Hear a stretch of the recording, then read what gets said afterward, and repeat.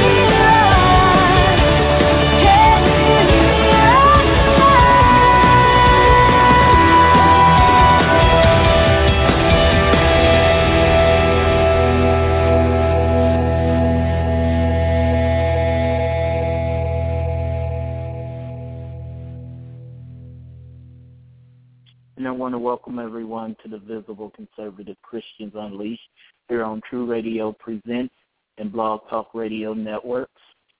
And I'm your host, the Visible One himself, Thomas Dwayne Smith. Yeah, and this is a show where you know that we're not politically correct. We're just correct politically. And we always come down on the right side of the issues. And as for the Christians Unleashed, one thing you have to know, that the politics does not define our faith in Jesus Christ, but our faith in Jesus Christ defines our politics. So there you go. I'm going to jump right into the headlines because we got an exciting show, and I'm looking forward to our part 2 of our interview with this gentleman. Very, very good guy, great man of faith and dedication. So let me just jump right into the headline. And wouldn't you know, I'm going to start with a little irony. As you know, that Governor Scott Walker is up for re-election up in Wisconsin. And the Democratic challenger is from the family that's the largest manufacturers of bicycles in the United States. So let's just get right to the headlines, and that'll say it all. Wisconsin Democrats' bike business hasn't paid state income taxes for 3 decades. The family bicycle business of Wisconsin Democratic gubernatorial candidate Mary Burke has not paid state income taxes for more than 3 decades. Burke's father co-founded Trek Bicycle in 1976 out of a red pole barn in Waterloo, Wisconsin. The company grew to become the largest bike manufacturer in the United States and has been pivotal to Mary Burke's case in her effort to oust Governor Scott Walker. Burke mentions her role at Trek in nearly every campaign appearance as head of strategic planning for Trek. Burke also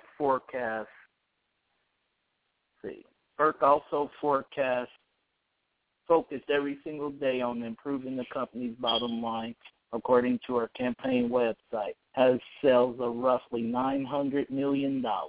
However, according to records from the Wisconsin Department of Revenue obtained by Fox 6 in Milwaukee, Trek Bicycle has not paid net income taxes since at least 1982. Wow. Fox 6 reported that the Burke campaign doesn't want to talk about the company's records on taxes. I wonder why. That's, as you guys can tell, there goes your typical Democratic strategy of raising taxes on everybody else while illegally looking for every way possible to not pay their taxes. I mean, it just came out today, former Treasury Secretary Timothy Geithner actually revealed in his book that the White House wanted him to lie, or bend the truth, as they say. So there you have it. Let's see. Next headline. This is just crazy. Oh, this is good. The administration frees thousands of convicted criminals while waiting deportation proceedings. The Obama administration released thousands of convicted criminals, including murderers and those convicted of sexual assault, while they were awaiting deportation proceedings, according to a new report.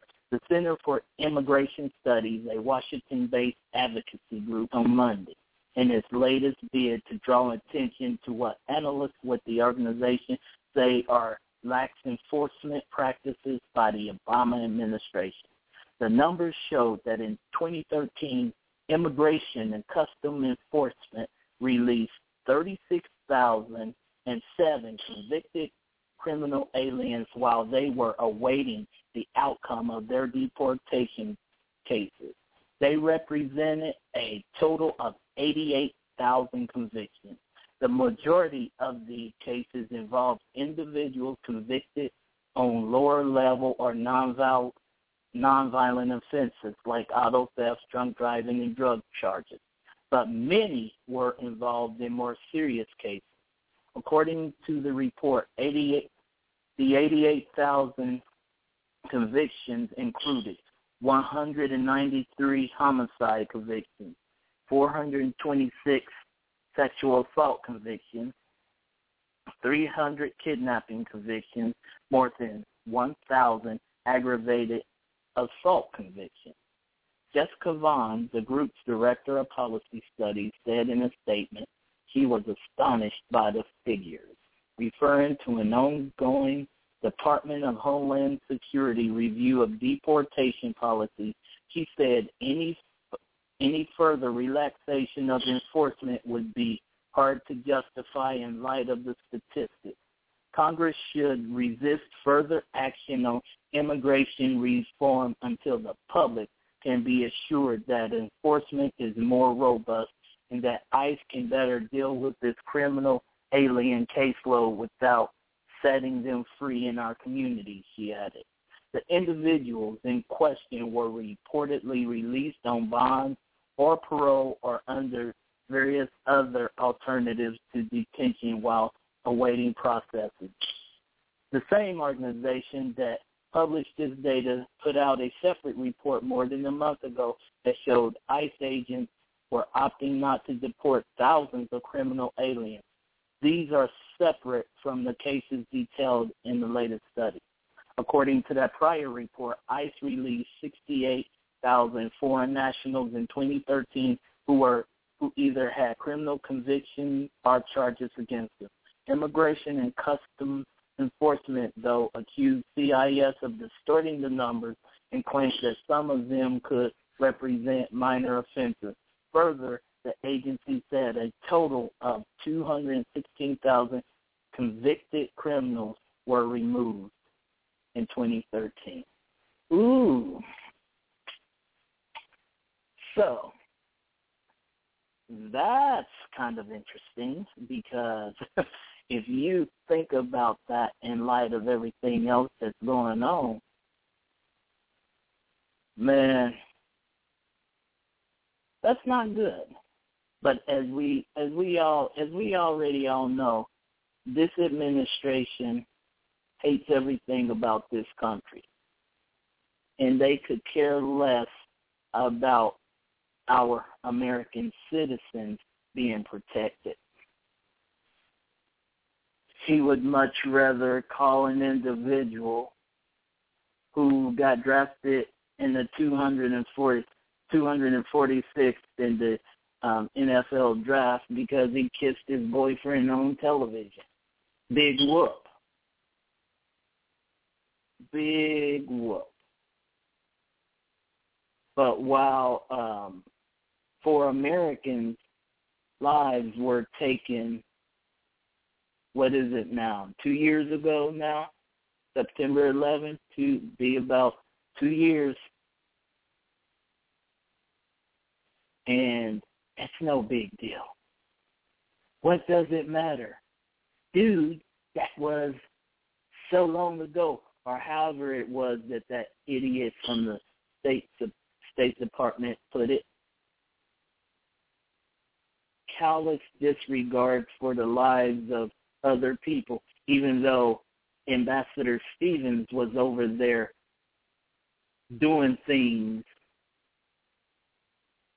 at the behest of the State Department.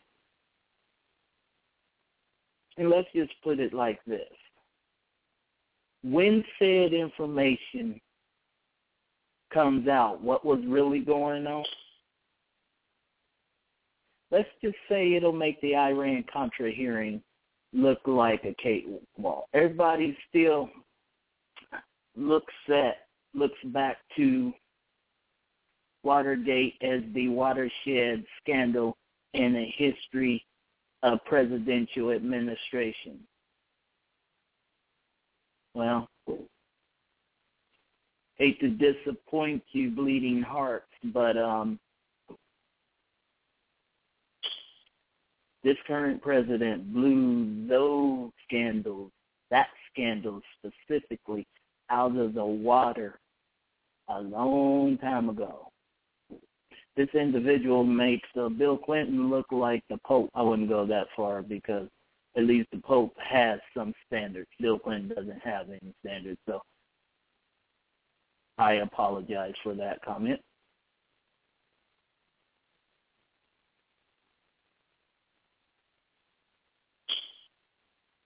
And yet, he gets to get away with it because of the color of his skin. Folks,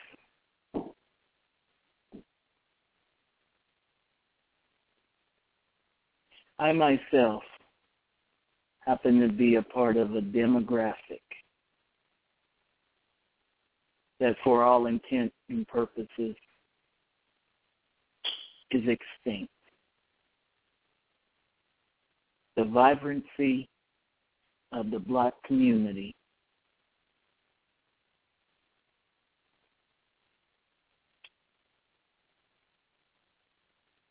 it's done. The Democrats did everything that they wanted to do. Think it's a coincidence while they are shifting away from the Black community to the Hispanic community?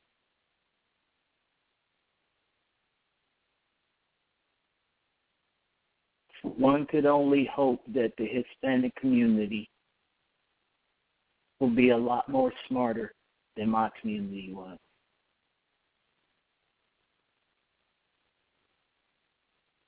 And the interesting thing about it,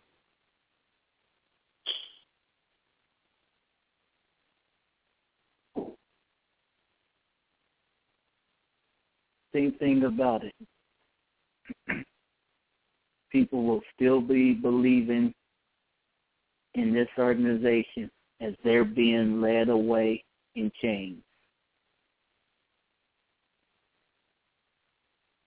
There's an old saying that those who forget history, they're doomed to repeat it. And folks, this is an exact parallel of how Nazi Germany rose to power.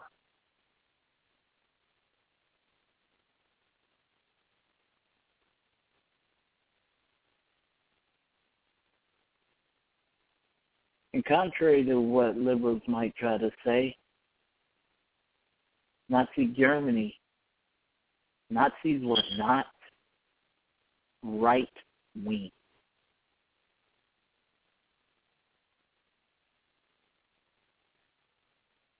They were not conservative. But the low-informed voter, the uneducated folks, they wouldn't know that because they never bothered to do their homework.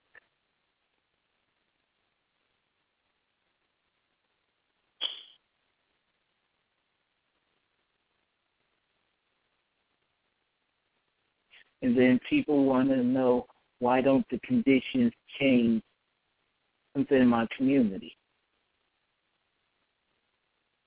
They don't change because people don't want them to change. They're not willing to make the tough decisions required for them to change.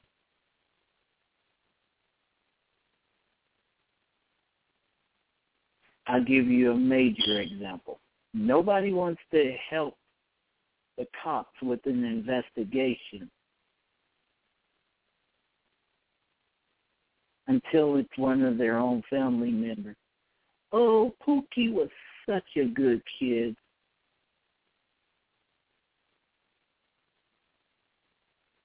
But Pookie was in the 187 Hoover Crips. Got caught up in a gang war. And suddenly folks want to cry for justice. But if you notice, it falls on deaf ears in the mainstream media because black-on-black crime would go against to report on black crime, it would go against the agenda of the mainstream media. Excuse me.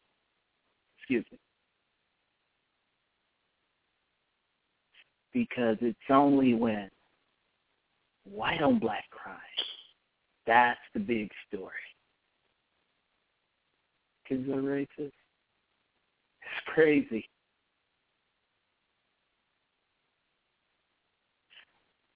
The mainstream media, so biased with the left-leaning viewpoint, and the left-leaning viewpoint in and of itself serves to isolate, divide, and do a whole bunch of other things.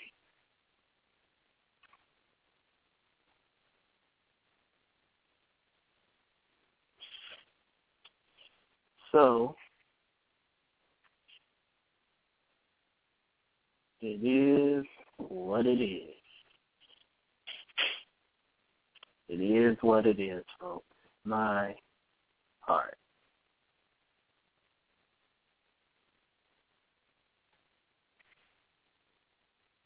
So much division.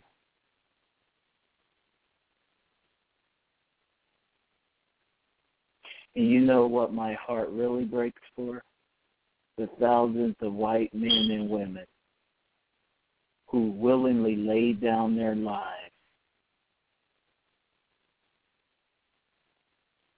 to help the black race obtain freedom.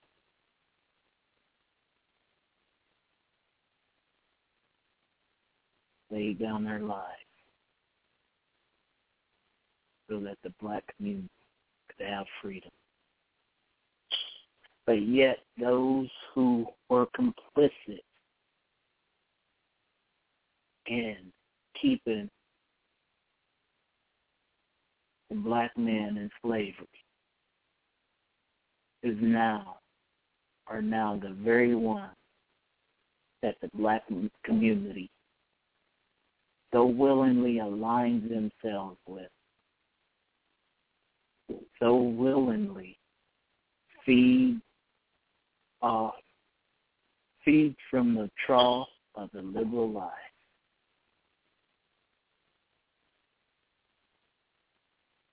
Here's something to think about. Why aren't black people involved in the choosing of the candidates in a Democratic Party? We are when we vote. That's not when the decisions are made. Local and state precinct levels are where the candidates are chosen. Kind of interesting that in the Republican Party, black people have been involved at every level of the decision-making process when it came to choosing candidates. But yet somehow the Republican Party is racist against black people. Just because someone does not want to get yelled at, cussed out for being a Republican doesn't mean they're racist. That means they're sick and tired of being blasted because of who they associate with. There's a difference. Because it works two ways. If you don't care enough to try to listen to the message, they don't care enough to try to reach you. Two rights don't make a wrong. But it is what it is. And that's the headlines in the commentary. I'm going to take a short break, and we'll be back on the other side with Jack Cashill.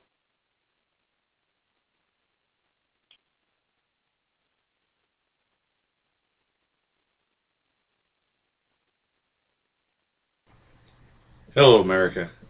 This is the other bill for America. I'm the guy with the sign on my truck.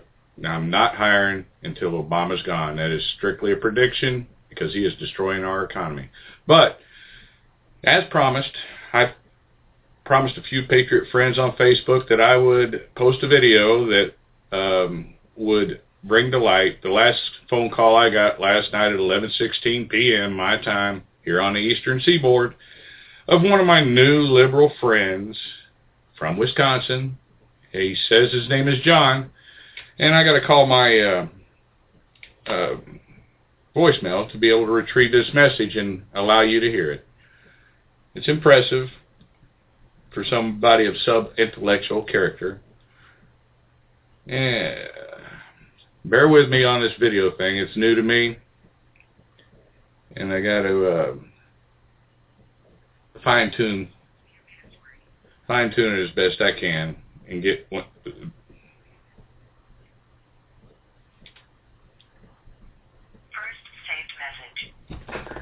Here's that. Yeah, my name is John. I was wondering if you guys were hiring yet.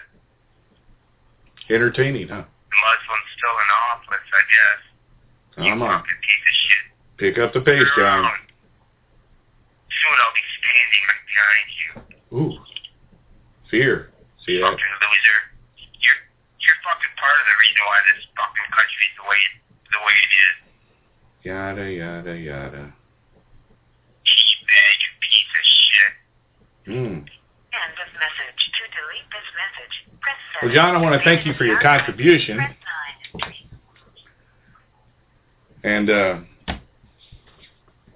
I have posted on Facebook, if anybody wants to contact him and let him know that they are in support of him, or maybe discuss his feelings for my terrible capitalist beliefs, please don't hesitate to do so. But I will be posting this video shortly, and God bless all patriots, Semper Fi Marines. Now, I'm a little busy, so I got to get to work. I'll talk to you later. You have a blessed day. And welcome back to the Visible Conservative Christians Unleashed here on Blog Talk Radio. I'm your host, the Visible One himself. So I just got off the phone with my guest, Jack Cashill. He actually had it scheduled for 6 instead of the 6:30 because, as you know, I always do my commentary for 30 minutes. But because of the miscommunication, so we're going to do his show tomorrow. So I'm just going to invite Vincent and Lady Diana to call in, and we'll just have a little powwow session for the next 30, 45 minutes, and we'll go from there. So if not, I'll continue with my commentary. And anyway, while I wait for Vincent or Miss Diana to call in, back to what I was saying. You know, we talk about pride in ourselves, love of country.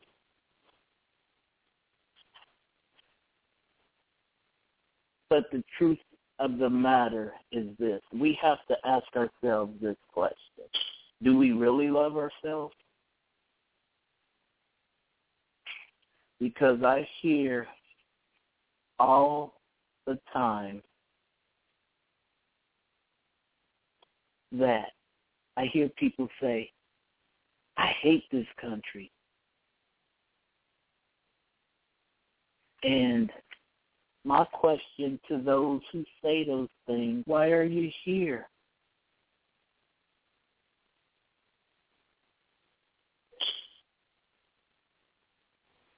Why are you here if you hate this nation? I can answer that question for them. They here because they want to take advantage of the opportunities that they are afforded. But at the same time, they don't want to be a part of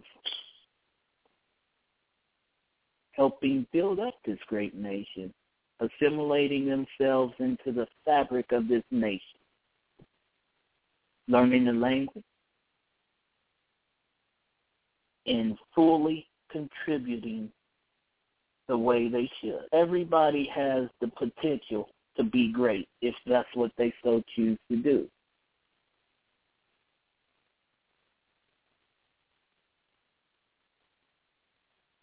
Sometimes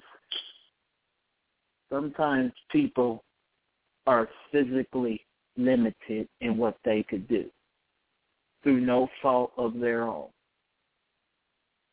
Or sometimes accidents happen. But what it boils down to this, folks, this is what I'm saying.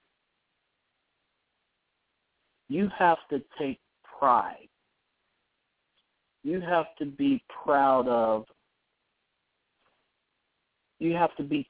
who you are. Because if you're not proud of who you are,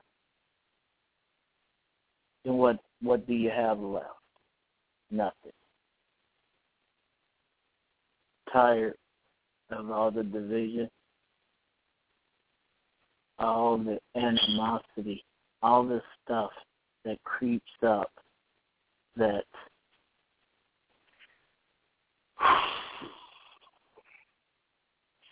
hinders us from being what we could be. So, I'm waiting for Lady Di or Vincent to call in. I am going to talk about some more headlines.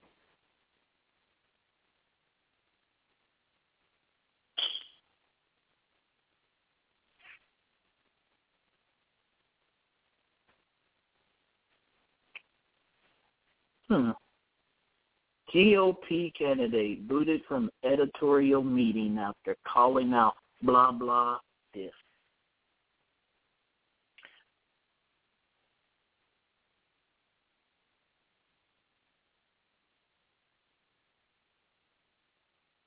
A Republican Senate candidate was kicked out of a local Oregon newspaper's editorial board meeting after daring to challenge a reporter who dissed a fellow candidate by writing blah, blah, blah in his notes instead of her actual quotes.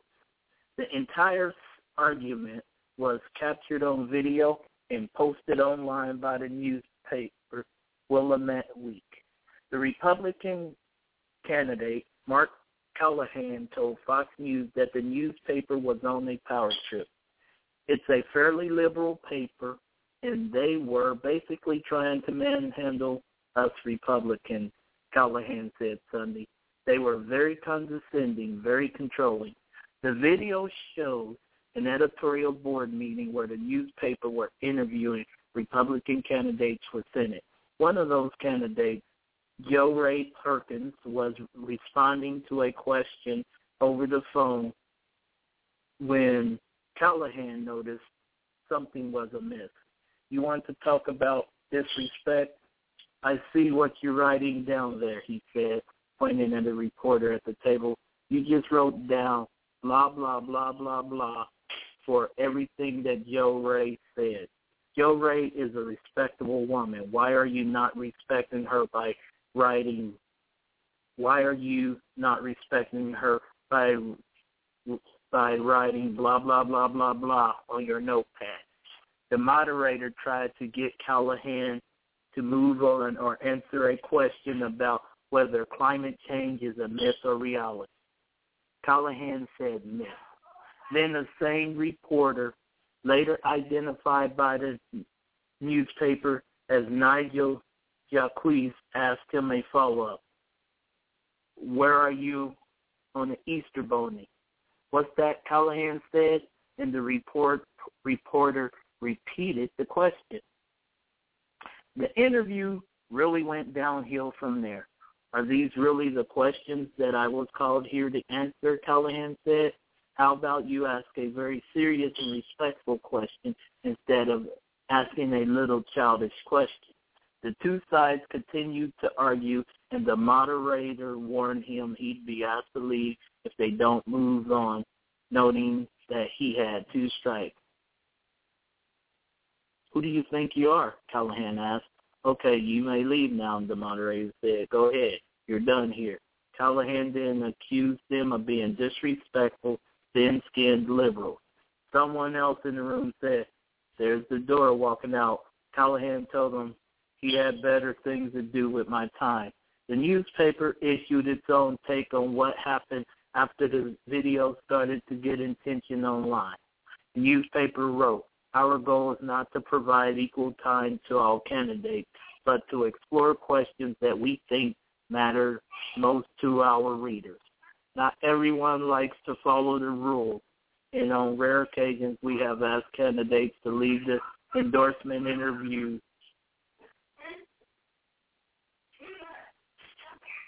That's what happened when Callahan came to our office.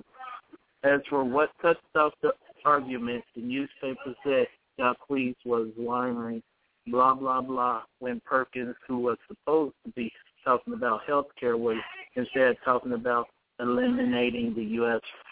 forest service. Well, that's interesting. Well, there you have it. Liberals are very disrespectful.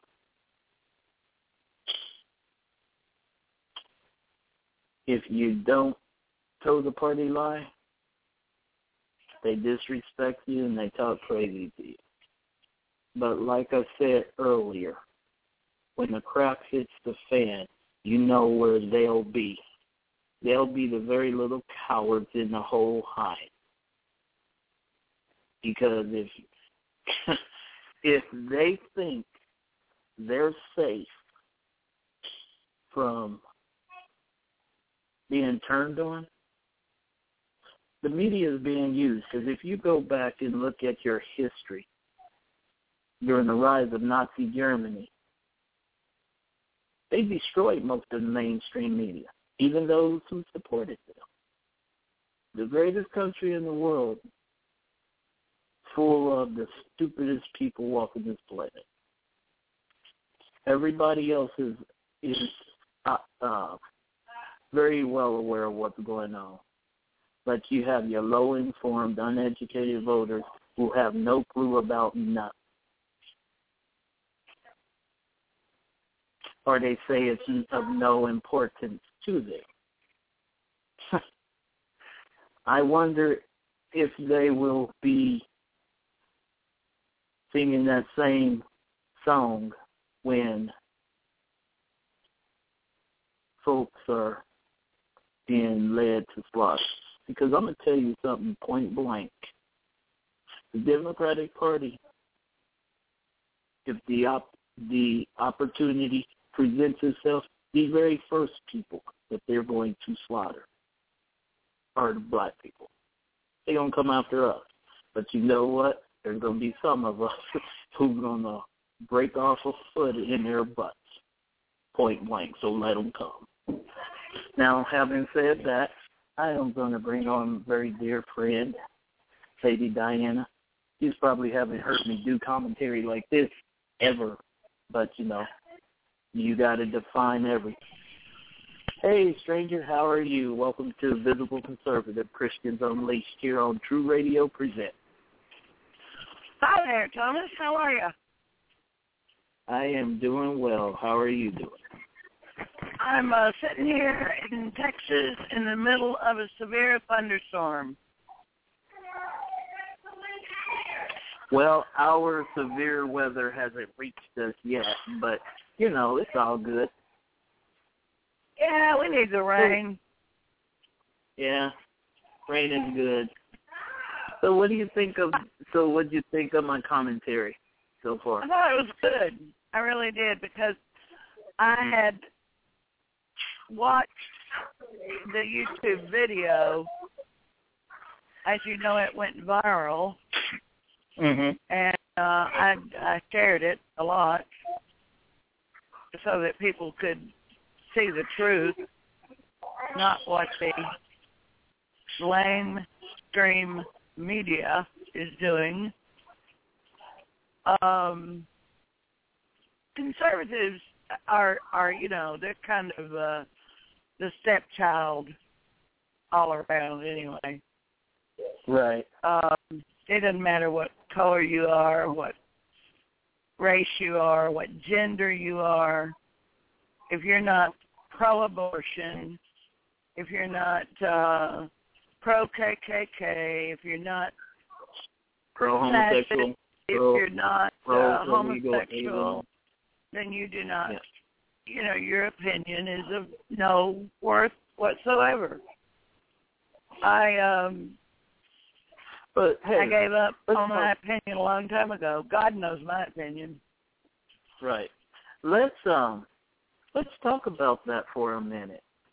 You know, these people who take these extreme views like that, that's being used by those on the left. Right. Who do they think the left is going to eliminate first? Because they pose those individuals pose an exponential threat to them. I've been studying the book of Daniel on my own, trying to connect the dots. That was thunder. Sorry. Right. Oh, okay. No problem. Yeah, we got a big storm here, but I'm okay. I'm under God's roof. The thing is, Thomas,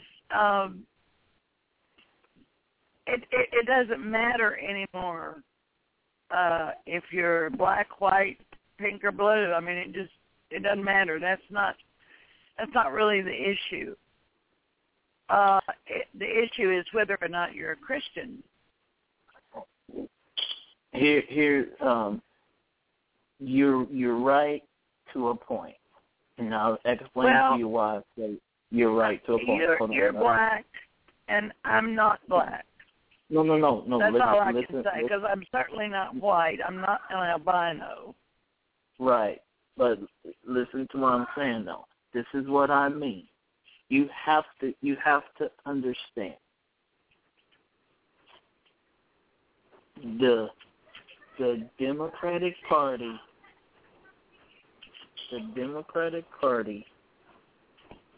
deliberately set out, and it was a grand experiment to see if they could render the black community obsolete. They succeeded. That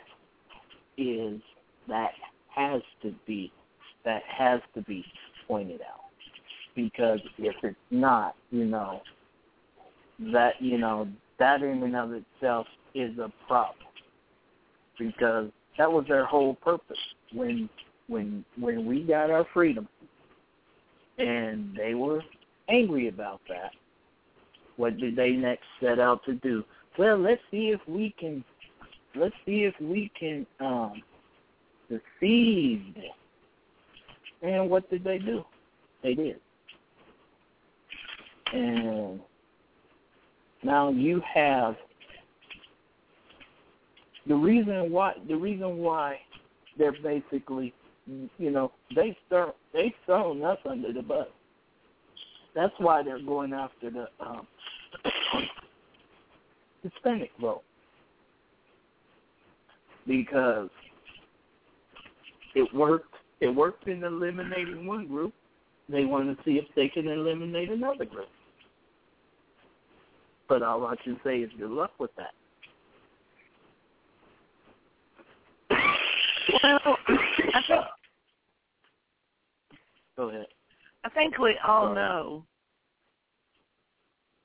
those of us who are Christians in the true sense of the word, meaning we follow Jesus and his teachings.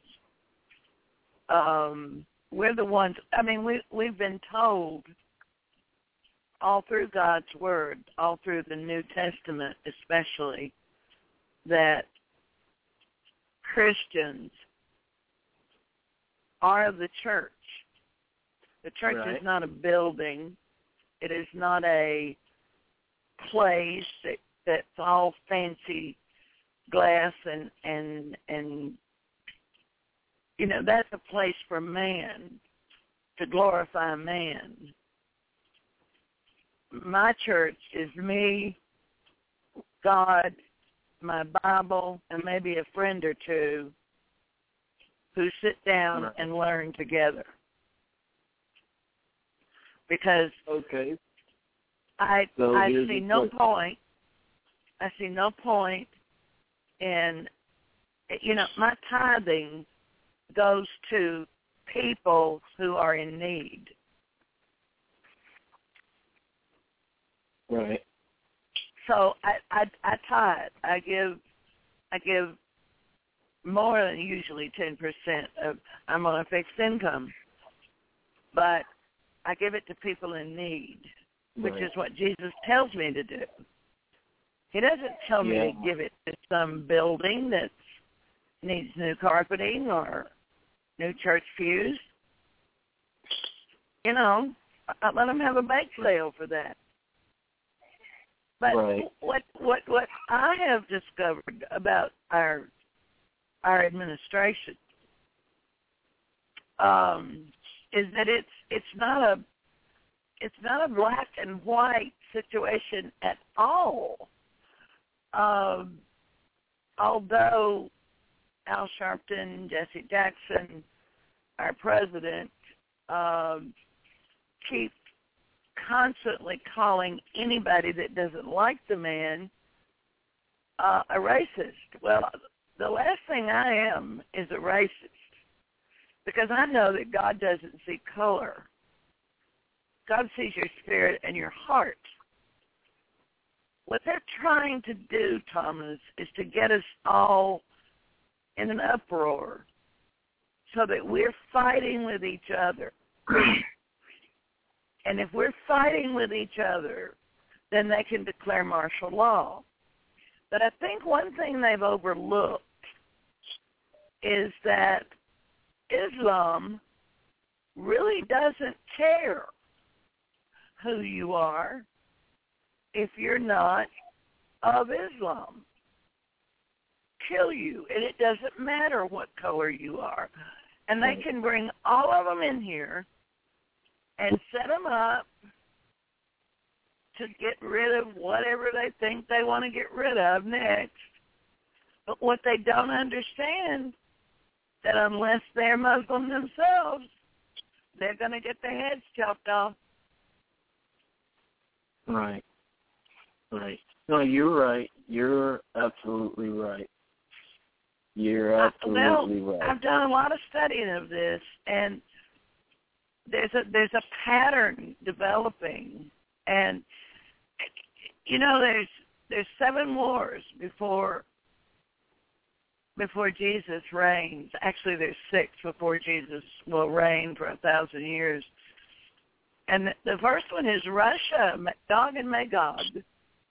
That's Russia against the Muslims. The second one is Russia against Israel. The Muslims are going to fight Israel. Russia's going to fight the Muslims because he hates Muslims and he hates Jews. So he's going to be there's actually going to be 2 Gog versus Magog wars. But Right. the last war is the heavenly war, the one between God and Satan. So, they can talk war all they want to, but, my God gave me a book, a manual to live by. Right. And I read that manual. I study that manual. And God loves us all. He loves all of us. He doesn't want us to perish. And yet, today, this country is no better than Sodom and Gomorrah. I mean, it's no better. I am increasingly surprised at my Heavenly Father's patience. What do you think is causing them to have patience? Whoa, wait a minute. One thing. Okay. That was pretty close. Okay, now what was your question? What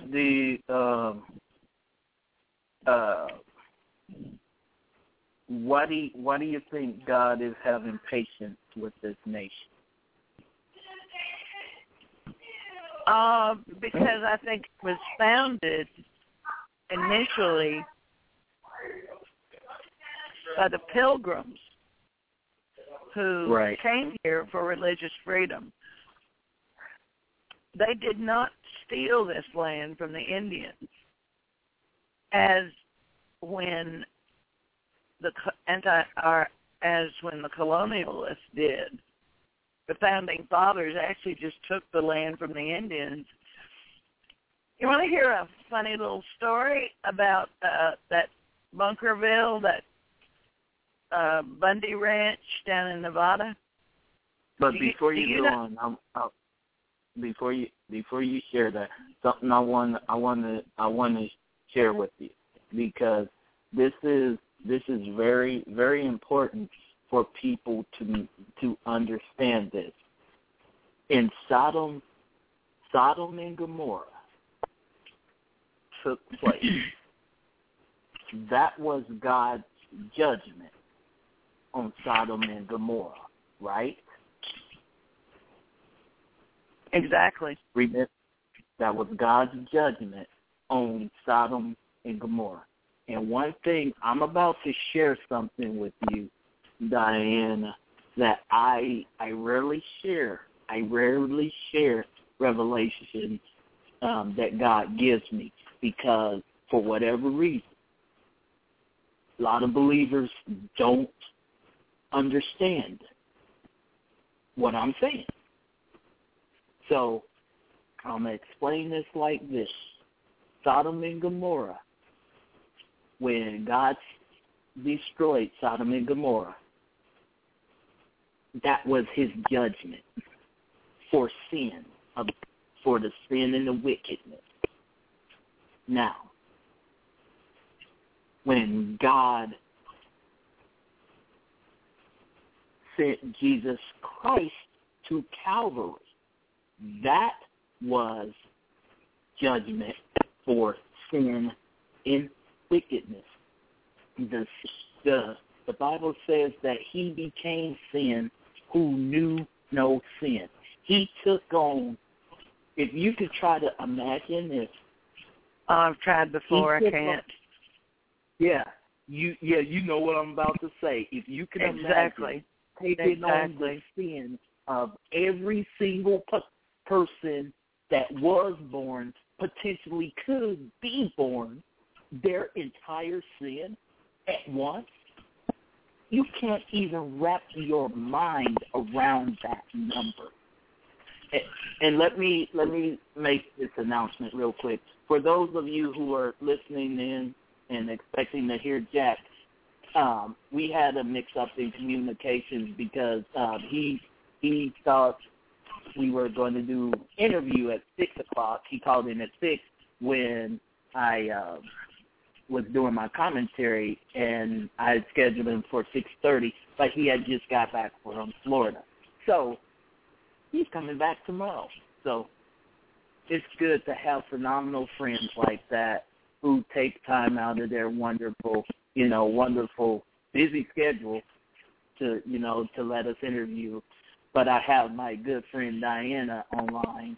So anyway, so now that I made that announcement, back to what I'm saying, Diana, here's the thing.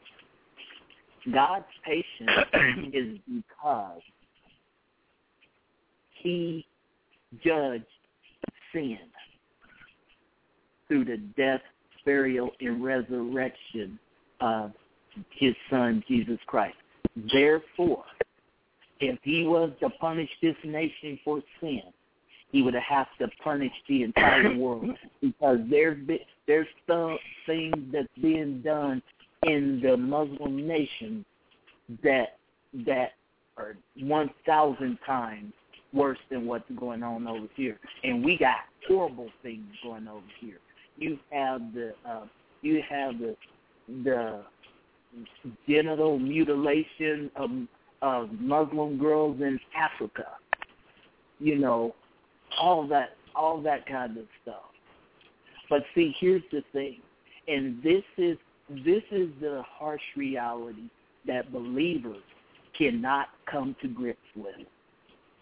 And that is this. This nation in this world is in the condition that it's in because believers in Jesus Christ, those who profess to believe in Jesus Christ, haven't chosen to do anything about the evil. We see evil as more powerful than God. Instead of walking in the power and authority in Christ Jesus, we want to call out to God and say, God help, God help. And God's like, dude, I equipped you through my Son, Jesus Christ, who sent the Comforter, the Holy Spirit, to be able to empower you to fulfill the task that I set before you.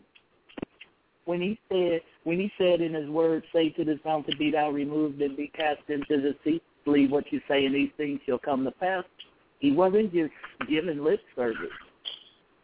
And that's the little secret. The reason why this country has not collapsed, because there's still tens of thousands of believers who have not given up on this nation, or as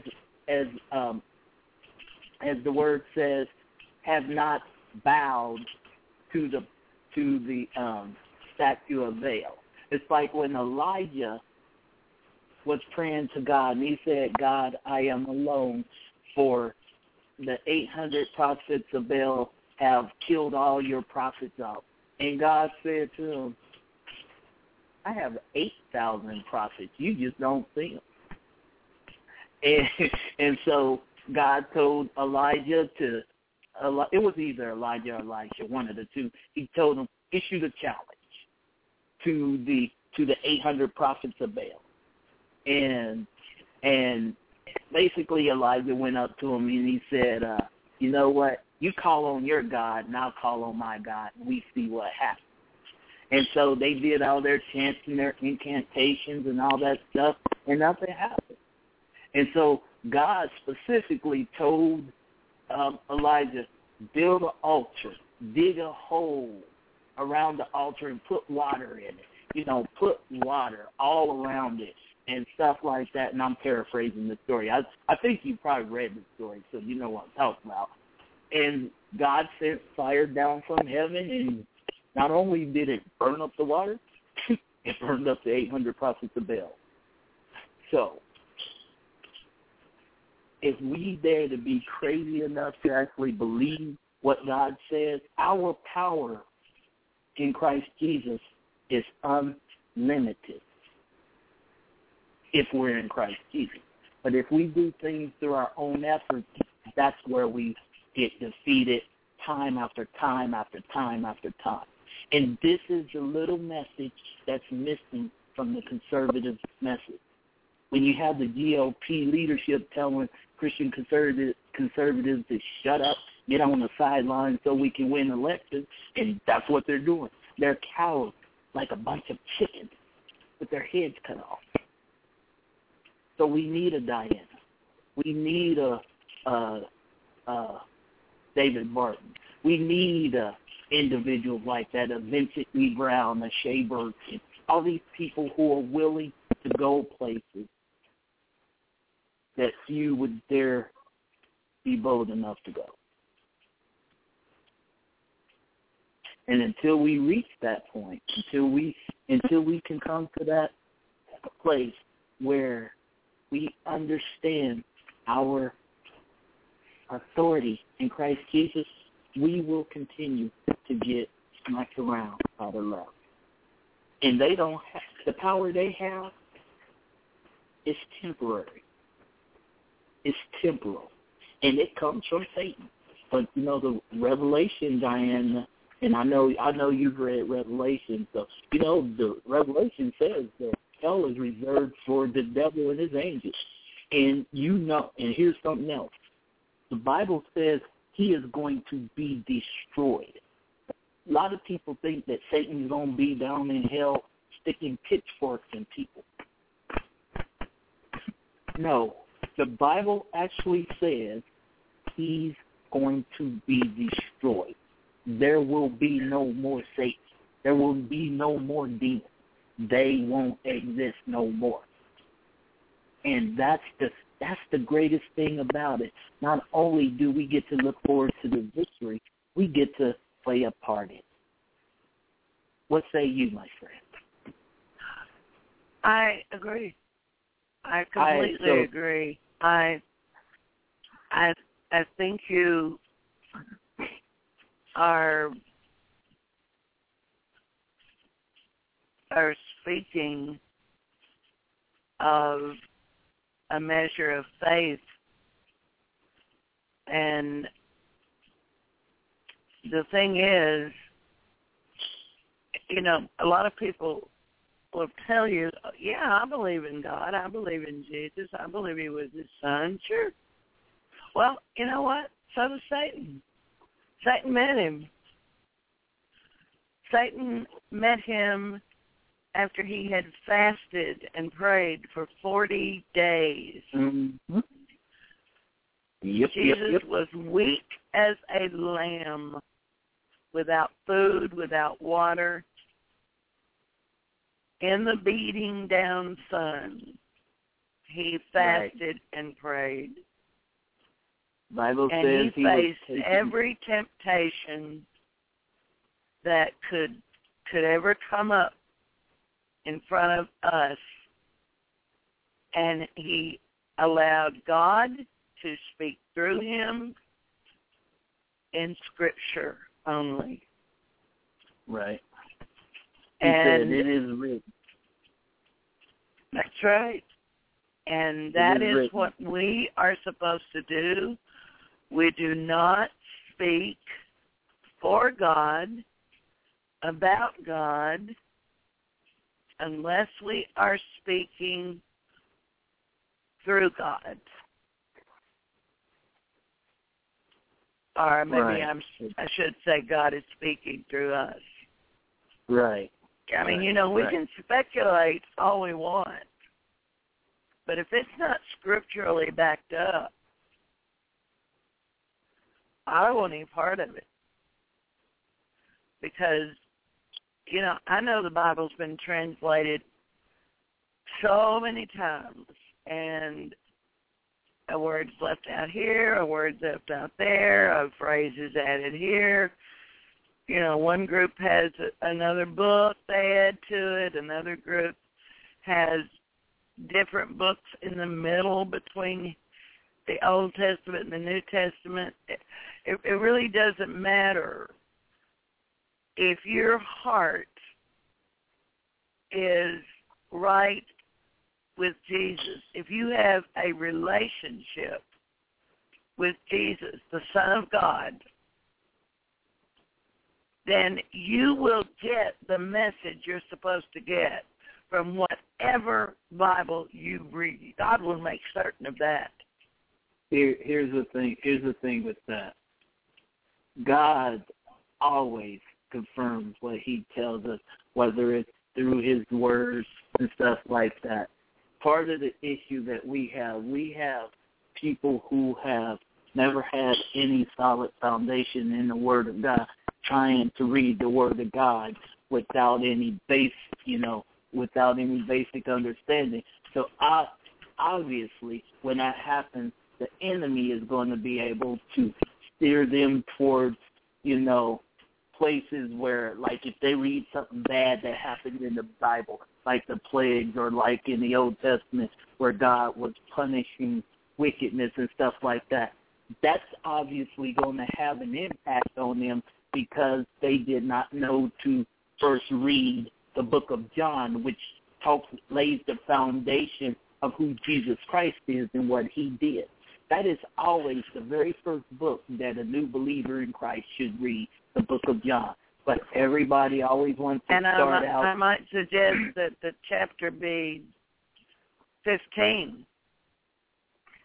I just have them read the whole thing, because if you have to make sure that you yourself are free of Satan. Now, that doesn't mean he isn't going to harass you. It doesn't mean he isn't going to tempt you. It just means that by being free to love Jesus,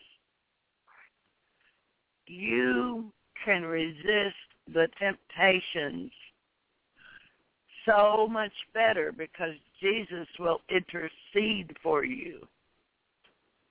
He already has. Exactly. When he died on that cross with all that sin, a lot of people say, well, yeah, but he looked up and he said, my father, why have you forsaken me? God had to turn his back when all that sin piled on that man. He could not look at that much sin. And so that's when Jesus said, it is finished. God zapped him out of there so quick. You know, you have to also remember one thing, because, you know, God did not turn his, a lot of people think God turned his head away from his son because of the sin. God turned his head away because of the suffering. There's a difference. You know, God knew what was going to happen, so the sin wasn't the issue, because that's what he sent Jesus there. But that, a lot of people have, I don't understand why very few believers have ever taught that. That was a heart of compassion. God's heart was grieved so there's no words, there's no words that can describe the depth of the pain, because God was feeling his son's pain. I believe that's why he turned away. And I'm taking that by faith, because that's based on what God has shown me. Even when he was punishing wicked, he showed me his the examples of his grace and his mercy in a punishment, like with the 10 plagues. If Pharaoh would have obeyed the first time, he would have been fine. He and his entire armies would have never been wiped out. But Pharaoh decided, hey, I'm a god myself, so who's this God of Moses? He ain't nothing. And now they became part of the Red Sea. But that's what I'm saying, because excuse me, it's not about the sin. Jesus conquered sin on Calvary. It's about whose heart. Remember Romans 5:8, which says, God commended his love towards us, and that while we were yet sinners, Christ died for us. And that he commended his love towards us. Oh my goodness. Who thought when we started this show tonight that it become a message, but hey, it's for somebody, so you know, we allow God to do what he does when he does what he do. And, you know, all I can say to that is amen. But Lady Di, you're so right in that aspect. And one of the things that we always should keep in mind, don't get caught up in the tripping, like you said, don't trip over translation. There are some translations that you know you're not to use. Like, I will never touch the New World Translation. That's the Jehovah's Witness Bible. The Book of Mormon, which contains a whole nother testament of Jesus Christ at the back of the book, written by who knows. 2 books I definitely won't touch. Joseph Smith. You know, yeah. And, you know, like, what else? There's some versions of the NIV Bible that was translated to not offend homosexuals and feminists. I won't touch that either. They made it gender neutral, as they call it. I won't touch that translation, because basically, you know, you're diminishing the power of God. The male figure represents power and authority. That's why we as believers. That right, you just answered another big question right there. and what's going on today is the breakup of the family. Oh yeah. The family unit. Oh yeah. Is among the most poor and poverty-stricken, and I'm talking right now just about America. Right. The breakup of the family unit has done more to damage this country than anything else. Right. Those bankers, those Bilderbergs, those communists, those socialists, all of those people are responsible for the breakup of the family unit. When the black man was brought to these shores and sold as property, it was his own people that sold him. Sold him to the white man. Do you know that one of the first owners of slaves was black? Yeah, the very first owner of slaves was black. Yeah. His name was John somebody. I know that. Yeah. But see, here's the kicker. But they don't understand that. They don't understand that, and they're trying to foment a war between the black and the white people. I mean, they want another civil war, and we're not going to give it to them. You know what, Lady Di, this is what I'm saying. This is what I'm saying in comments in relation to that.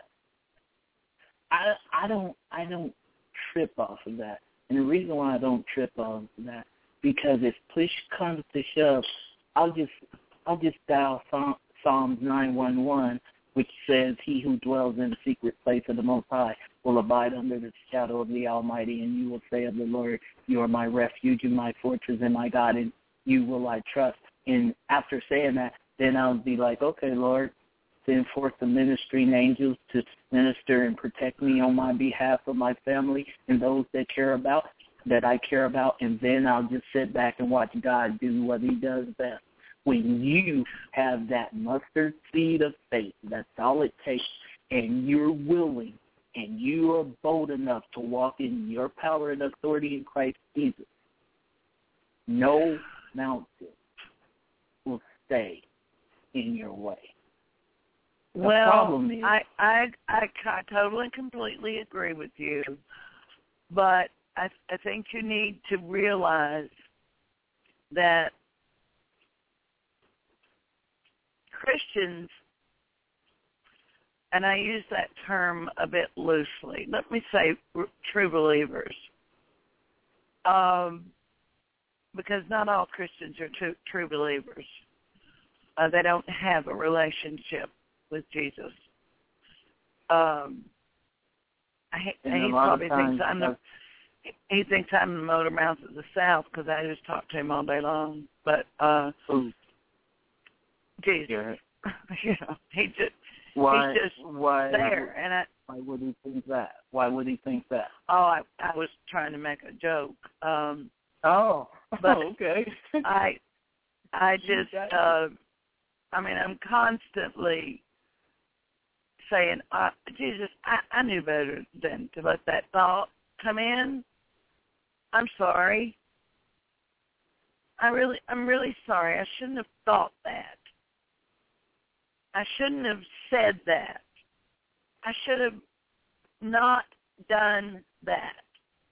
And I'm sorry. Please forgive me.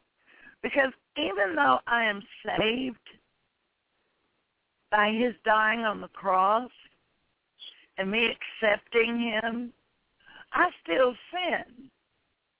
And I have to stop and go, whoa, wait a minute. I gotta, I mean, are you following me? I'm following you, but now you're going down the slippery slope.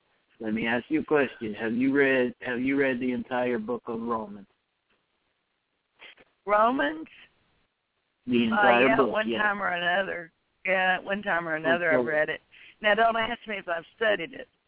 Okay. Reading and studying are two different things. No, I'm not going to ask you that. I'm going to tell you something. Okay? I'm going to ask you a question, and I already know the answer. I already know what you're going to say, but I'm going to ask you anyway. Why are you still sinning? Because I'm human.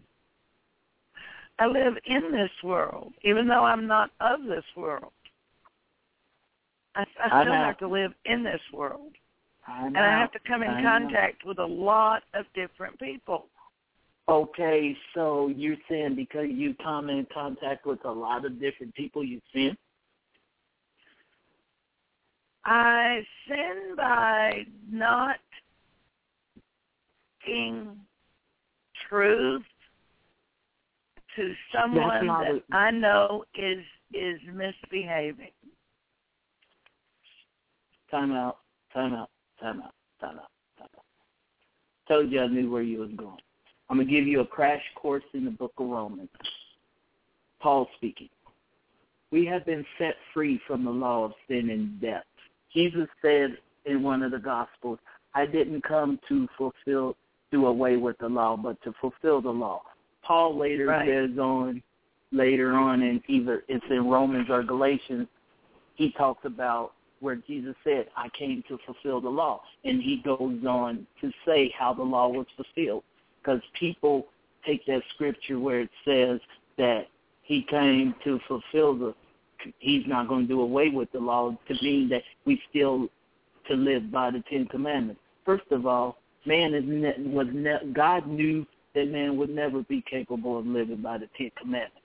It was only man who was foolish enough to think that he could. Because I agree. And Paul completely talks agree about it in the book of Romans. He says, the Ten Commandments was given before the giving of the law. I was dead to sin, but after the law, sin was alive in me. Because what it is in human nature, you tell a human it's human nature when you not to do something, then your nature rises up to do it. That was just human nature under the law, the sin nature. But after Jesus Christ, death, burial, resurrection, Bible says that he took back the keys to death and hell. What does that mean? It means this. You may still think you sin, and you may still sin.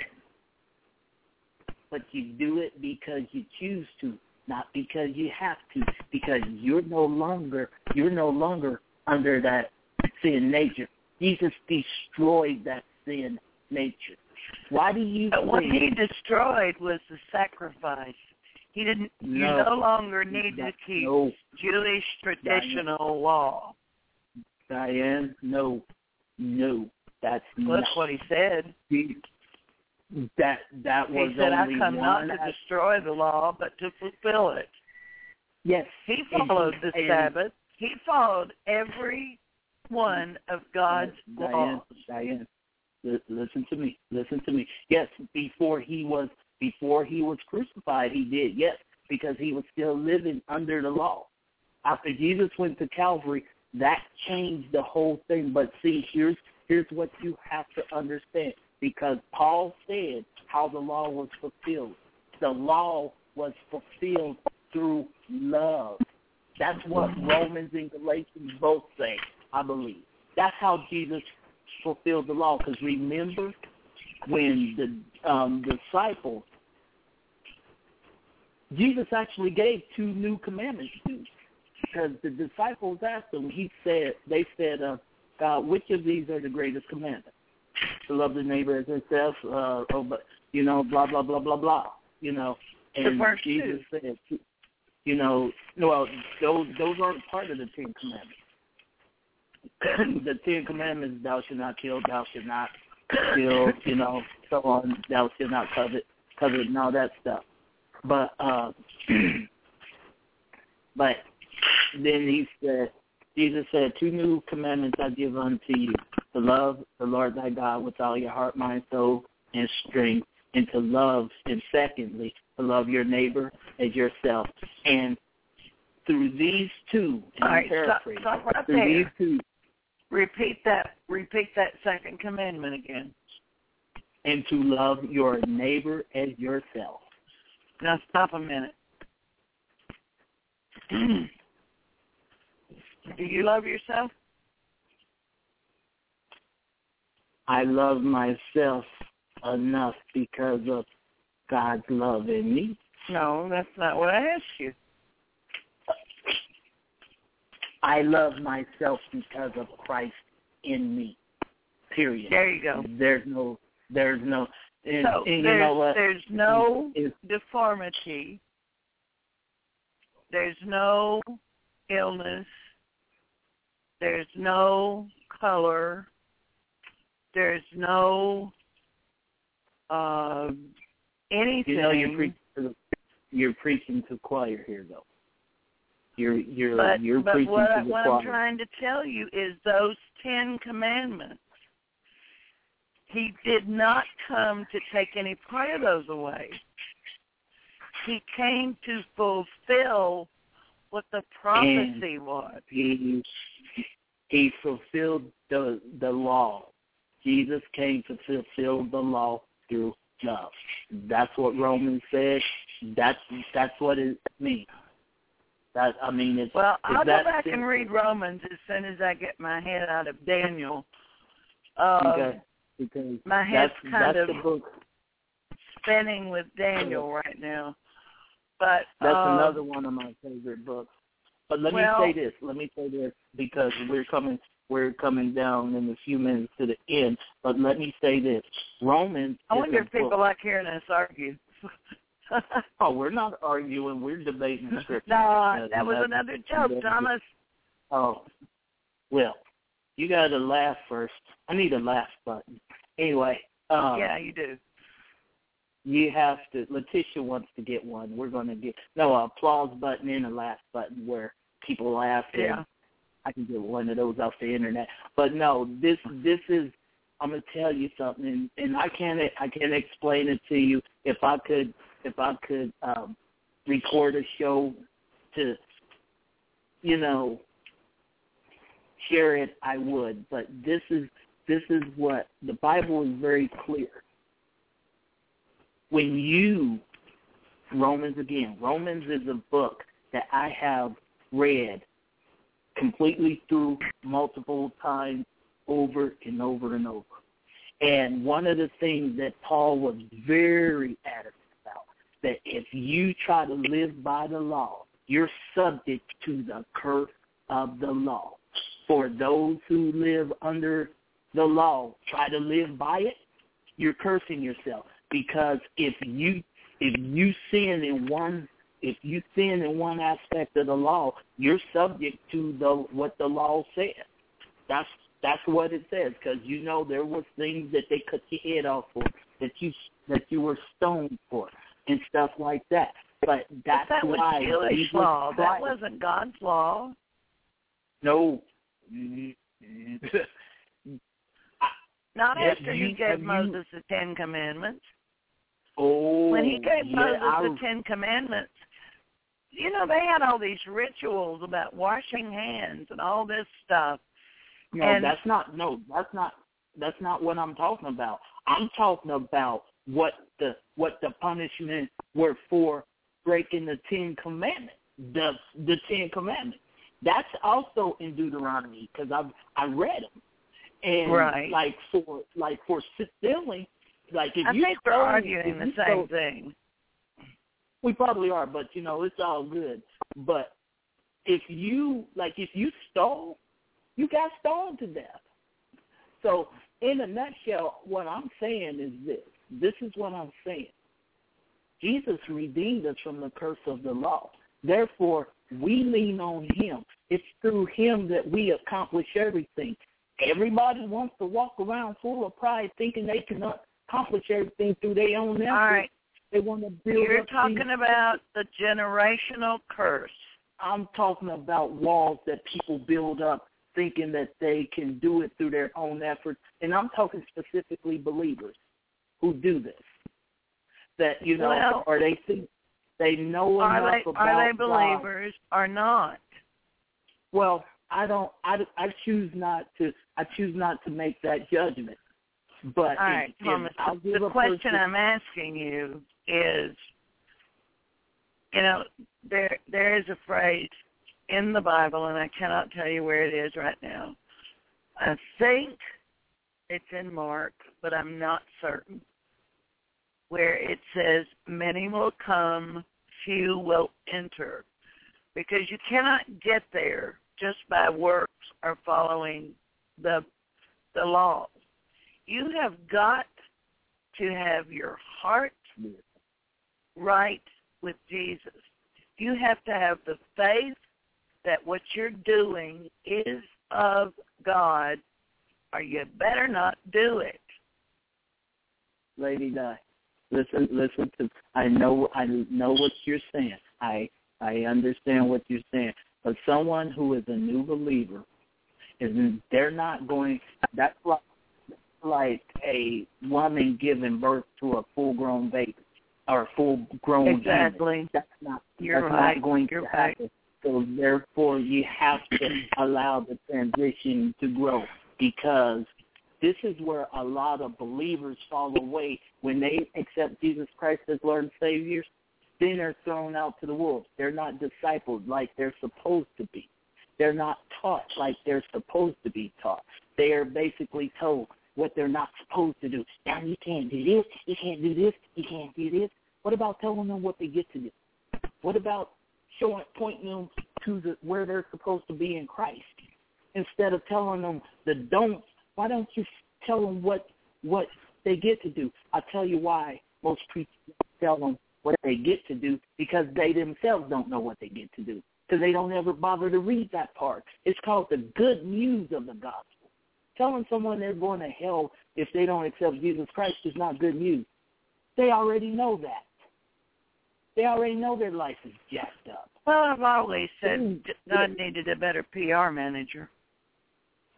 Yeah. They are looking for someone. Nobody talks about the glories of heaven when they're trying to bring a soul to God. They don't talk about the joy you feel in knowing that you're not going to the abyss, the pit. Well, there's joy because there. Well, they don't understand. See, here's the thing. It comes down to relationships. And instead of trying to change themselves to position themselves to be acceptable to God, they have to allow the change which comes through having a relationship with the Lord Jesus Christ. Bingo. That's how you change. Just like there's someone, there's a special individual that I like. And, she, as we talk, the way she encourages me, it's changing me through our friendship and everything. It's changing me, just like as I desire to be more and more and more. I want to be joyful. I want to learn how to be joyful, because my entire life, Lady Diana, has been one where I've been tense. I never smiled much. But I know what's there. Thomas, do you think that there's anything that you can ask Jesus for that he won't give you? Oh, I know there's nothing that I can't ask him for that he won't give me. Well, I know. That's about what I'm 6 saying. months ago, I asked him for joy. And do you know what? You got it. I have it. Okay. I have it. I am so happy that I had a doctor tell me I needed to go see a psychiatrist. Nobody should be that happy in as much pain as I'm in. Right. And why wouldn't I take pain medication? He said, you've got to be, you really need to go see a psychiatrist. And I just looked at him and I said, because I'm happy? Right. And I'm happy without drugs? Well, it is what it is. You think I need a head shrink? I just shook my head. That one was a new one on me. You need a psychiatrist because you're too happy. Well, you know what? That is what it is, because that's the enemy trying to steal your joy. For me, I'm still learning. He's stealing my joy. My joy is in the Lord Jesus Christ. I said he's trying.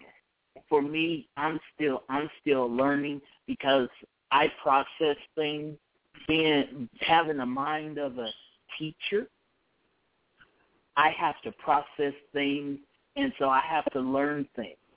And, in the way that God teaches me, he surrounds me with people who are full of joy. And sometimes, things are said, things are done that will cause, it'll tug at areas and expose areas where I still need to be healed. You see what I'm saying? And so, and like in talking about my friend, she is she's happy, she laughs, and she's really full of joy. And I don't have a lot of guilt, because the minute I start feeling guilt, I get on my knees. Right. Because if I'm feeling guilty about something, there's something right. I'm doing wrong. And I know it, and until I get on my knees and ask him, what have I done? What have I said? What have I thought? What did I just let go by me and not do something about? What did I just condone? Well, you have to look. You have to look at something else. Your guilt, shame, whatever, isn't always because you did something wrong. And what you just said to me is telling me that you've never considered the fact that maybe you're being attacked by the enemy because you're on the right track. So why do you think you don't know how many times I anoint my front door and throw him out of here? It's not even about doing that. You actually, it's like, dude, you have no authority here in Jesus' name. Go. And you can say it in such a calm voice, you can start laughing at him. What you going to do to me now? There ain't nothing you can do to me. I had to go to the emergency room with a friend one night last week. Mm-hmm. And I stood there with my hand on her leg, and she was in agony. Well, I just said, Lord, I know, and you know, you have a plan, and I'm not interfering with that plan, but I am asking you for a complete healing here. Right. And I said, I'm asking you and expecting it to happen. Right. And when I Amen. said that, her sister walked in and put her hand on her other leg and prayed silently. And the doctor walked in, and he started to sit down and ask her some questions. And I said, you need to give her some pain medication now. You can ask her questions later. She's got to have pain medication now. And he looked at me and he said, okay. And he walked out and he ordered the pain medication. It came in. They gave it to her. She began to calm down. And our sister and I continued to pray. And then the doctor came back in and he looked up at me and I said, she's better. And I said, I turned around. Our daughter had walked in by then. I said, all right, there's enough people in this little room. I said, I'm leaving and I'm going home to pray. And I fully expect to hear from you. And I pointed to her daughter. I said, sometime tonight when they can decide what's wrong. And I got a text later telling me that they couldn't figure out what was wrong, but that the pain was gone. And she still didn't feel real good, but she was going to a doctor. But you can't convince me that my prayer wasn't answered. Not in that moment. Right. I don't have enough faith, but you know what? I only need a little. I don't have enough faith to take that authority, though. You have to end the show.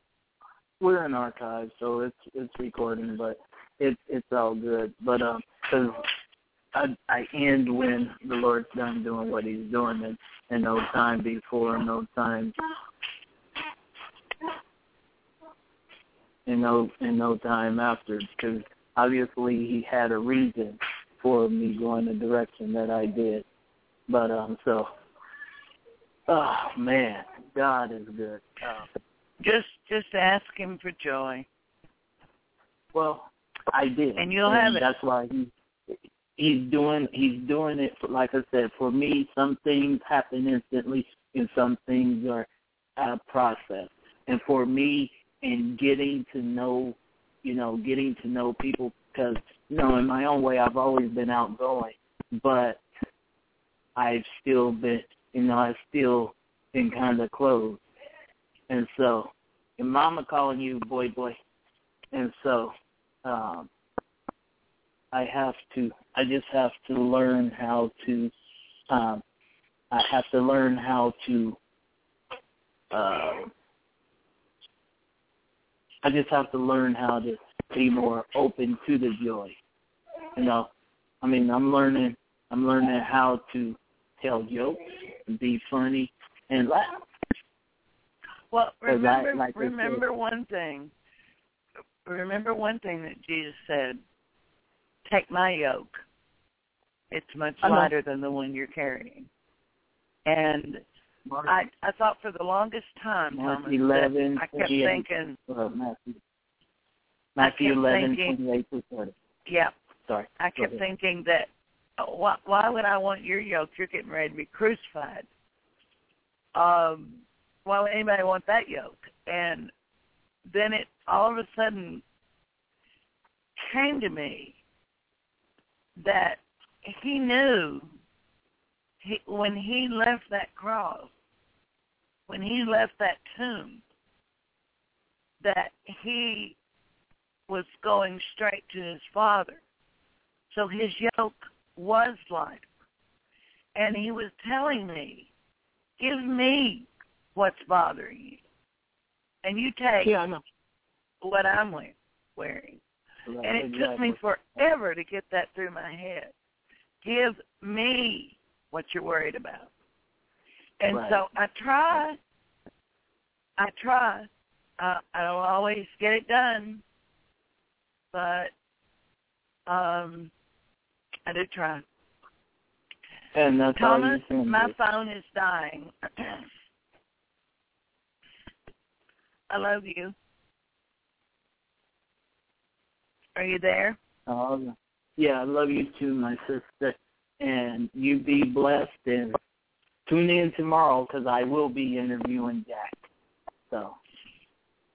Okay. Jack? Jack Cashill, my guest today. Okay. So. All right, ma'am. Yeah. You have a good night. I will. Got a couple of errands to run. What time are you interviewing? 6 p.m. Central. Well, 4 p.m. Central. No, 6 p.m. Central. 6 p.m. Central. Okay. Yep. I'm going to make up a... All right. God bless you. Great conversation. Love you too, my sister. Keep fighting the good fight of faith, and I will see you tomorrow. All right. Okay. Bye-bye. Right. Bye-bye. You have been listening to The Visible Conservative, Christians Unleashed here on Blog Talk Radio. Tune in tomorrow for our interview with Jack Cashill, who we had a mix-up on communication today. So we'll see you tomorrow night.